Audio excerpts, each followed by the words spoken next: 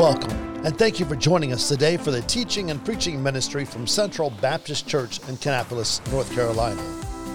As student pastor, Justin Stevers shares from the Bible how to live in a fallen world. The goal of Central Baptist Church is to change the world by teaching the Word of God. Come, let's listen in. A lot of great philosophers, a lot of great 4-year-olds have amazing questions, right? What's the meaning of life? Why are we here? What are we? Are we? These are all these deep philosophical questions that thinkers and 4-year-olds alike have been trying to work together to get the great answers that we've all been looking for centuries and centuries. But still, we have people who are debating and disagreeing on even these fundamental questions to these fundamental answers. And then some would say, with the spirit of our age, they would say, forget about this question, these questions don't matter. What matters is your truth. There's no objective truth. No, you can't be sure that there's a truth. And then the right response to that is, are you sure? You sound pretty sure that there's no truth, but if there's no truth, then that statement isn't true. Therefore, you're kind of dumb.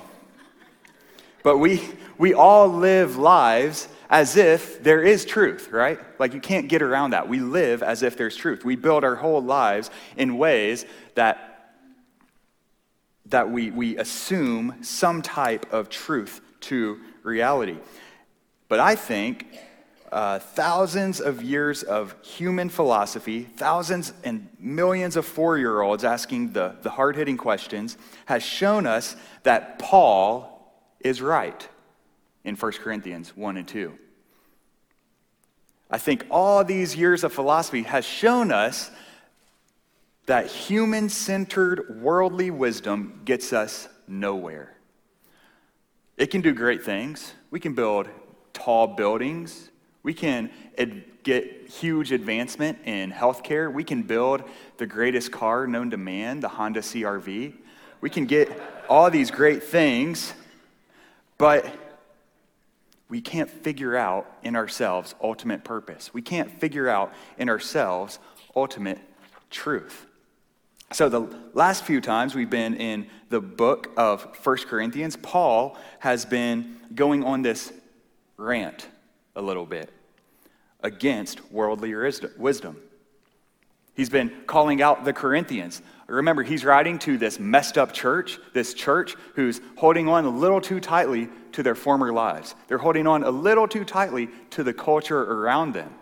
And this church is being a little bit too influenced by their old ways of thinking, their unchristian ways of thinking.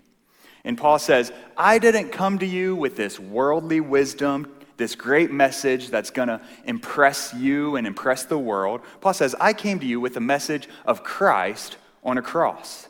This message that is shameful to the world. A message that says you have to die to yourself and follow this shameful Savior. And then Paul said, don't be distracted. Don't fall into the trap of worldly wisdom, because that is perishing. Last time we were in 1 Corinthians, Paul said, keep the main thing, right? Keep the main thing, the main thing. Don't get distracted by methods. Be faithful to the message. And today, Paul is going to show us that yes, worldly wisdom is passing away, but we live and we search for and we love godly wisdom. Wisdom that leads to truth. Wisdom that leads to purpose, to life, to, as Francis Schaeffer said, the true truth. So with that in mind, we're going to be in 1 Corinthians chapter 2, verses 6 through 16. So if you're already flipped there and you can and are able, let's stand as we honor and read God's word together.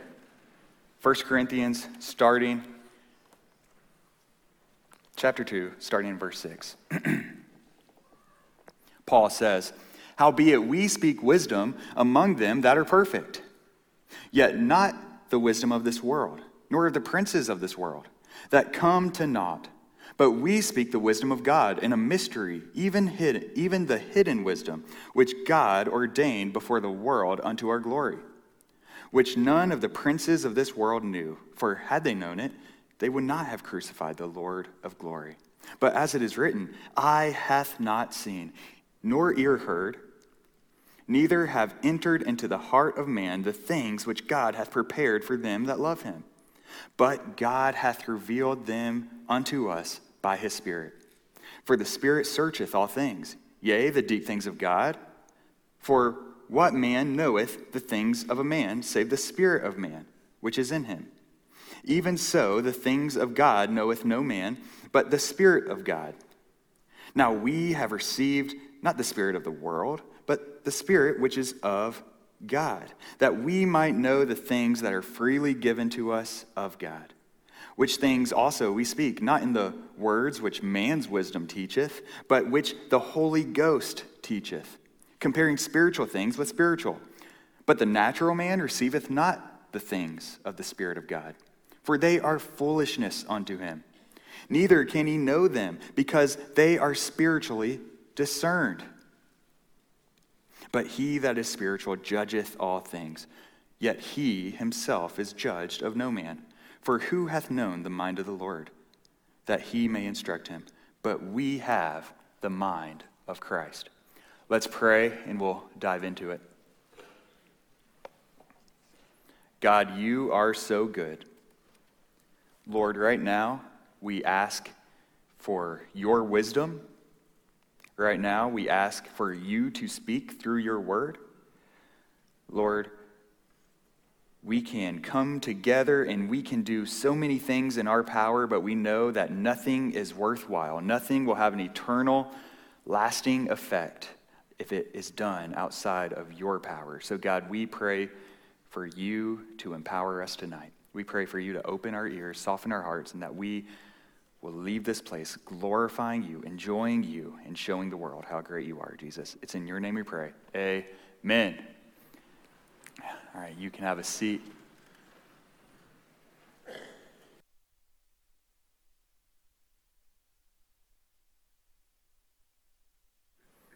In this passage, I want us to notice 3 truths about receiving godly wisdom. So 3 truths about receiving true wisdom, godly wisdom. And first, I want us to notice our inability to find true wisdom. Man's inability to find true wisdom. As Paul's writing this letter, as Paul's continuing his argument, Paul kind of changes his tone here in this passage. He's just been going on about how worldly wisdom is fleeting, how God is using the cross to shame the wisdom of the world. Paul has been this Debbie Downer against all the wisdom of the philosophers, right? But now he goes on and says, however, we do follow, we do pursue, we do live out true wisdom. But the end of verse 6, it's not this wisdom of the world. It is a wisdom that we speak to them, verse 6, that are perfect. Or that word can be translated to the mature. Well, who are these perfect? Who are these mature? Are they some kind of like special philosophers, some kind of super Christians? Who are these? Who can understand these things? Well, Paul is not referring to special philosophers or super Christians. Paul is referring to every believer, everyone who's been made alive in Christ.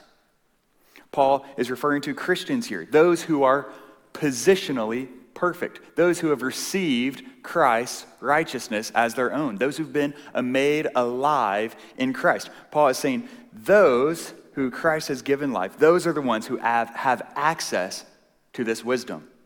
The natural man does not. The rulers of this age do not. The people who follow the rulers of this age. If you skip down to verse 14, natural man receives not those things, at the end of 14, it says, neither can he know these things because they're spiritual. We have complete inability naturally to have access to this wisdom. And then take a look at verse 7. But we speak the wisdom of God in a mystery, even hidden wisdom. This wisdom hidden from them, and we need some like special code to unlock it. We need these like special hidden numbers to like figure out what this wisdom is.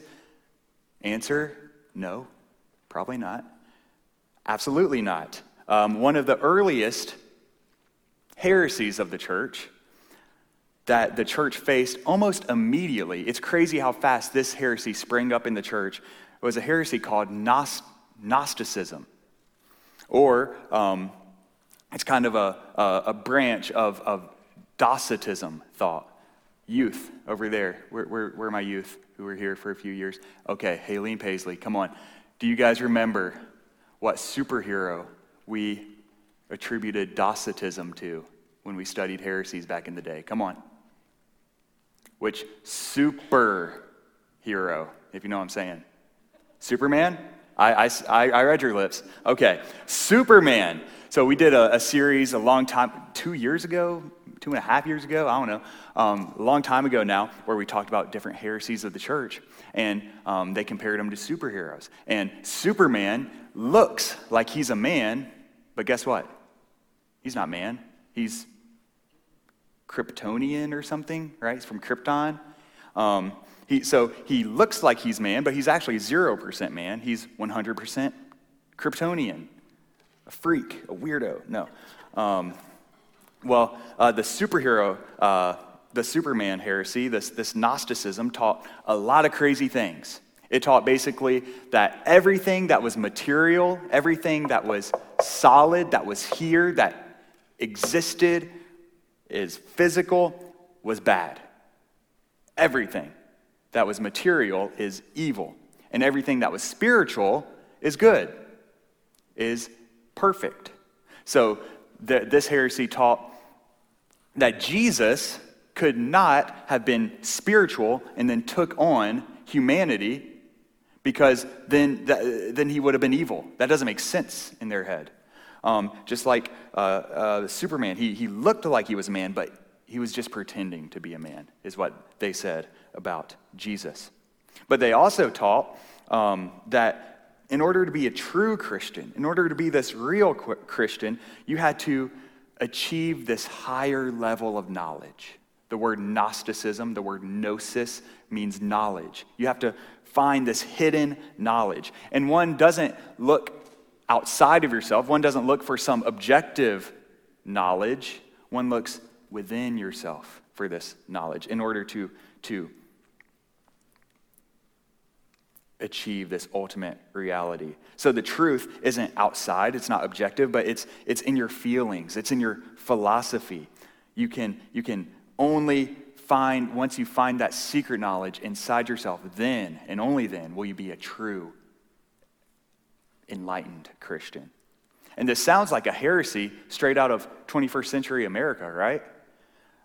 Don't look for objective truth, look within. Look at your feelings. Everyone from Oprah to the Mormons have been teaching this for years and years. They've been giving this advice forever. And Paul here is not giving that advice. He's not saying this mystery, this hidden wisdom is something that's subjective and inside you. That's not what Paul is saying here. This hidden wisdom doesn't come from within you. It doesn't come from a feeling. The word mystery here is talking about something that was previously hidden, but that God has now revealed. If you have a good study Bible, it'll tell you that this is talking about the unfolding plan of salvation that we see being revealed clearer and clearer throughout the story of the Bible. This mystery, this hidden wisdom, is talking about the gospel of Jesus Christ that is now fully revealed in his word. That's what Paul is talking about here. Paul is saying that this is the true wisdom of God. This is what it's all about. This is what the whole of Scriptures are focused on: Christ's work to save sinners. And he keeps on going. In verse 9, he says, as it is written, he quotes Isaiah 64. He says, eye hath not seen, nor ear heard. Paul's showing our inability to grasp wisdom in this verse. He's saying, no eye has seen, no ear has heard. This truth can't be fully understood through our physical senses. We can't see it. We can't hear it. We can't arrive at some sort of like scientific observation to find this ultimate reality. Romans chapter 1 talks about this. Talks about how everyone in the world sees and knows that God exists. Everyone in the world sees and knows that God exists. And everyone in the world suppresses that truth in sin. And we know, just through nature alone, we know just enough about God to reject him and to be damned forever. That's what Romans 1 teaches. He also says, no heart has conceived of this wisdom, as we go on in verse 9. We can't come to the truth through our senses. We can't come to ultimate truth through our ears and eyes. We can't even think onto this ultimate truth. We can't feel onto this ultimate truth. We can't come to this truth through thoughts and feelings and philosophies. And in other words, if we can't externally like see and hear this ultimate truth, if we can't internally figure out this ultimate truth, in other words, we are helpless and hopeless without a Savior. We are totally unable to come to a saving knowledge of the Lord. But the end of the verse offers hope. He goes on to say, these things that we can't get to through our eyes, ears, and heart, these things that we can't get to, God has prepared for those who love him. And this leads us to our second point. Notice God's initiative to reveal true wisdom. So everyone, take your finger, put it in the air, wave it like you just don't care. Am I right? Come on. Put it on verse 10. Look at verse 10 with me. But God hath revealed them unto us by his Spirit. How can we find this true wisdom? How can we, if we are unable and without hope? The good news is right there. God has revealed them unto us through his Spirit. God, the Holy Spirit, has revealed these things. We were hopeless, we were helpless, and the holy God of the universe loved us enough to speak to us, to reveal these things. He revealed himself to us so that we may receive this true wisdom and know him and be restored to him. Well, how does the Spirit reveal these things? Two quick ways: through revelation and through illumination. First, the Spirit reveals these things through revelation. Now, not the book of the Bible, Revelation, the very last book, right before the book of maps. Not that. That's not what I'm talking about. I'm talking about revelation, God, special revelation, God revealing himself, God speaking to humanity so that we can know him through his word. He speaks to us through the Bible, through the word of God. This is his special revelation to us so that we can know him. And 100 years ago, a little over 100 years ago, Bible publishers started doing this thing that can be really helpful. But also, I feel like today, a lot of people have been kind of confused by it. And just over 100 years ago, 123 years ago, Bible publishers started putting in the New Testament chunks of text, and they started using red ink for those chunks of text. And what does that signify? Words of Christ in red, right?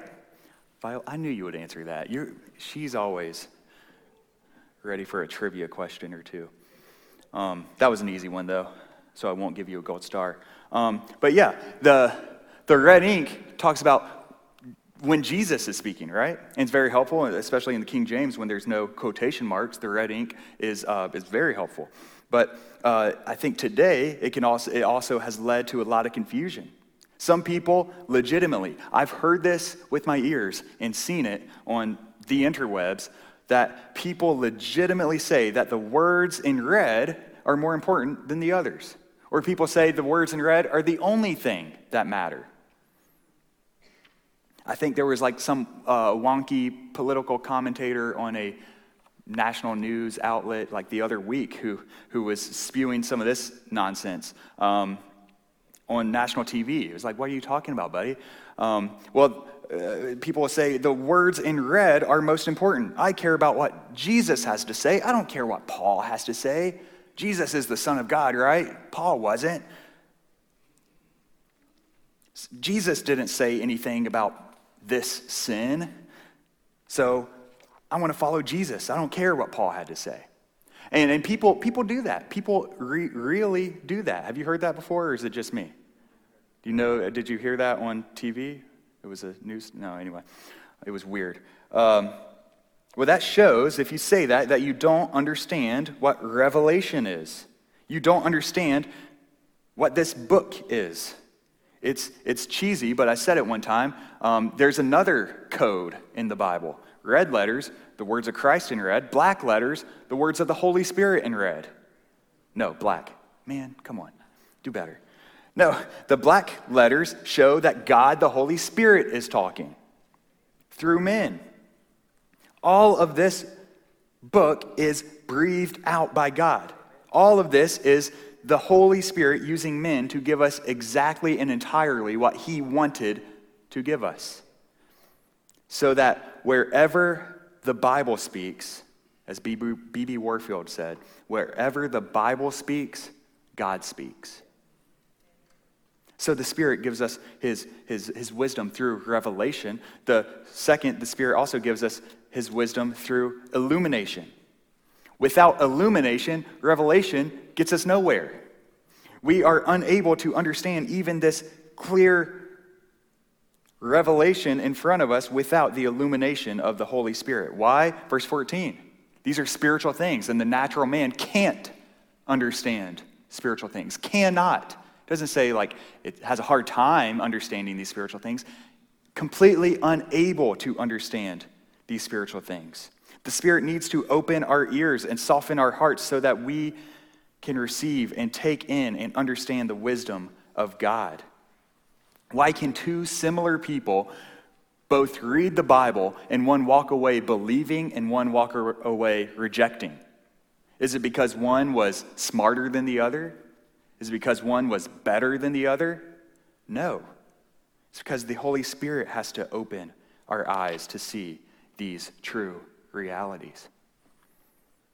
Without illumination, revelation will always fall on hardened and dead hearts. But praise God that he is in the heart-swapping business. He is in the business of taking dead, calloused hearts, stone hearts, taking them out and putting in a heart of flesh, an alive, a beating heart. He gives true life if we turn from ourselves and trust in Christ, and then we can have this wisdom. We can fully understand this. So what does this mean for us? Okay, cool. We see God's initiative. We see his Spirit use his revelation, illumination. But what does this mean for me? Like, that stuff's in the past. I'm saved now. What does this mean? Well, one thing this means is it should encourage us to evangelize boldly. This truth should make us be bold with the gospel. Why? I feel like I touch on this point almost every time I preach. And I think it's because I'm so weak at it. I think it's because I need to be reminded of this every week. But it should encourage us to share the gospel. It should encourage us to share the life-giving good news of Jesus Christ, because the results aren't up to me. The results are not up to you. You and I just need to be faithful. Yeah, we should be ready with a reasoned defense if that's needed. Yeah, we should be living winsome lives, inviting people to follow Christ even through the way we live our lives. Yeah, we should share the truth clearer and clearer each time. But at the end of the day, the results are on God's shoulders, not ours. He is the one who does the work. And he uses means to accomplish his ends. He uses things to accomplish his purposes, right? That means he will use means like you faithfully sharing with your friend. He will use you faithfully reading to your kids or grandkids. He will use you faithfully praying for your neighbors. He will use those tools to accomplish his purpose. And you and I, we don't need to be the smartest in the room. Like Paul said last week, we don't need to add anything to the message. No ounce of style will add anything to the substance of the message. I think of Luke 16 all the time when Jesus is talking about the rich man and Lazarus. And eventually, if you guys remember the story, the rich man is in torment, Lazarus is in paradise, and the rich man sees and he's like, man, just give me a little bit of water. And then Abraham says, no way, Jose. Then Lazarus says, well, at least, no, the rich man says, at least send Lazarus to go and tell my family. I have 5 brothers, and if Lazarus jumps up out of the grave and tells them, they're going to repent. And Abraham says, no, they wouldn't. They have Moses and the prophets. They have the Word of God. If they're not listening to the Word of God now, a guy can jump out of the grave and scream in your face telling you to repent, and you wouldn't believe him. You would still reject him if you're not listening to God's revelation now. So we can't add an ounce to the substance. We could somehow crawl out of a grave, and our resurrection zombie body wouldn't add anything to God's message. It is there and it is powerful, and God is the one who does the work. Nothing we can do can add to this message and make someone repent and believe. We just need to present the message. We don't have to be perfect at preaching the gospel. We just have to preach the perfect gospel and let the Lord do the work. So what's stopping us from doing this? We know we literally cannot fail at this. Michael Jordan said you miss 100% of the shots you don't take. Well, I think for evangelism, the other thing's true too. You make 100% of the shots you do take. That doesn't mean everyone's going to get saved whenever you evangelize, but it does mean the Lord accomplishes his purpose every time you evangelize. Either one day you're planting a seed or you're watering, and one day you will gain a brother or sister in heaven for eternity, or maybe you'll be rejected, and maybe you'll be mocked and persecuted, and you'll get a jewel in your crown that you get to lay at the feet of Jesus. Either way, it's a win-win if we share the gospel faithfully. It's also important. It's important for us to be bold with the gospel. It's also important because it shows we cannot have any pride in our salvation. There's nothing you and I can boast in our salvation. Jonathan Edwards says, you contribute nothing to your salvation except the sin that made it necessary. We can't take any pride in our hearts for the Lord saving us. I did not come to know the Lord because I was smarter than the next guy, or because I was more humble than the next guy. Even though I'm 100,000 times more humble than most people. That's a joke. That was a Weird Al song, actually, I think, which is weird. Why'd I think of that? I didn't come to know the Lord because I was good enough. I came to know the Lord because he showed grace on me. Amen. You came to know the Lord because he showed grace on you and opened your heart to receive the gospel. He took the initiative while you were his enemy, while you were dead in your sin. So don't ever look down on someone who doesn't know the Lord. Don't ever think that you're better than them. I can't think that I'm better than that person who is sinning openly and heinously, because there goes I, but for the grace of God. Amen. There goes Justin, if it weren't for God. And that should humble us. And third, notice the invitation to true wisdom. The natural person can't receive this wisdom that the Spirit reveals, it's foolishness to him. The person who is alive in Christ does receive this wisdom, is what Paul goes on to say. But this wisdom is twofold, and the invitation is twofold. This wisdom, this gospel, this message is what makes us wise unto salvation, 2 Timothy 3:15. Hearing and responding to this message is how we go from death to life, from being separated from God forever due to our rebellion from him, to being adopted into his kingdom, and this wisdom leads to our salvation. So the first invitation is to receive and rejoice in Christ. Maybe you're here tonight and you've never received Christ. The invitation is open to you. This wisdom, the Lord wants you to take this truth, to turn from your sins and to trust in him, to receive eternal life, to receive true and everlasting life and true and everlasting joy that can't perish. So turn from your sins. You can't save yourself. Trust in Christ. And to the believer, if you've received the new birth, then rejoice in that great salvation. Praise the Lord. And part of praising, part of rejoicing is sharing. When you see a great movie and you really enjoyed that movie, part of you making that joy complete is going and telling someone how great that movie was, right? I don't know if you guys are movie people, but I know that's true for me. Well, part of making the joy complete in your salvation is by going and telling someone how great that joy, that salvation is. And this wisdom isn't just for salvation and nothing else. There is a constant progression in our sanctification that only the gospel and only this wisdom that comes from God can grow us in. So the second invitation is to grow and go. Grow in your sanctification. Grow in your wisdom by studying the word. Grow by living in authentic community with God's people, the church. And then go and live out this wisdom.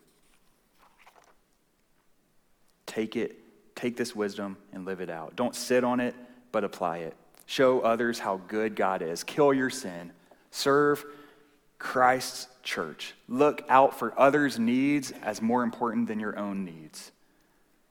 And that's how we grow and we go and we show this wisdom to those around us. And that's what the Lord is calling all of us in here to do as believers. Thank you for listening today. If you'd like to know more about Central Baptist Church, events, and ministries, please visit our webpage at cbckannapolis.com.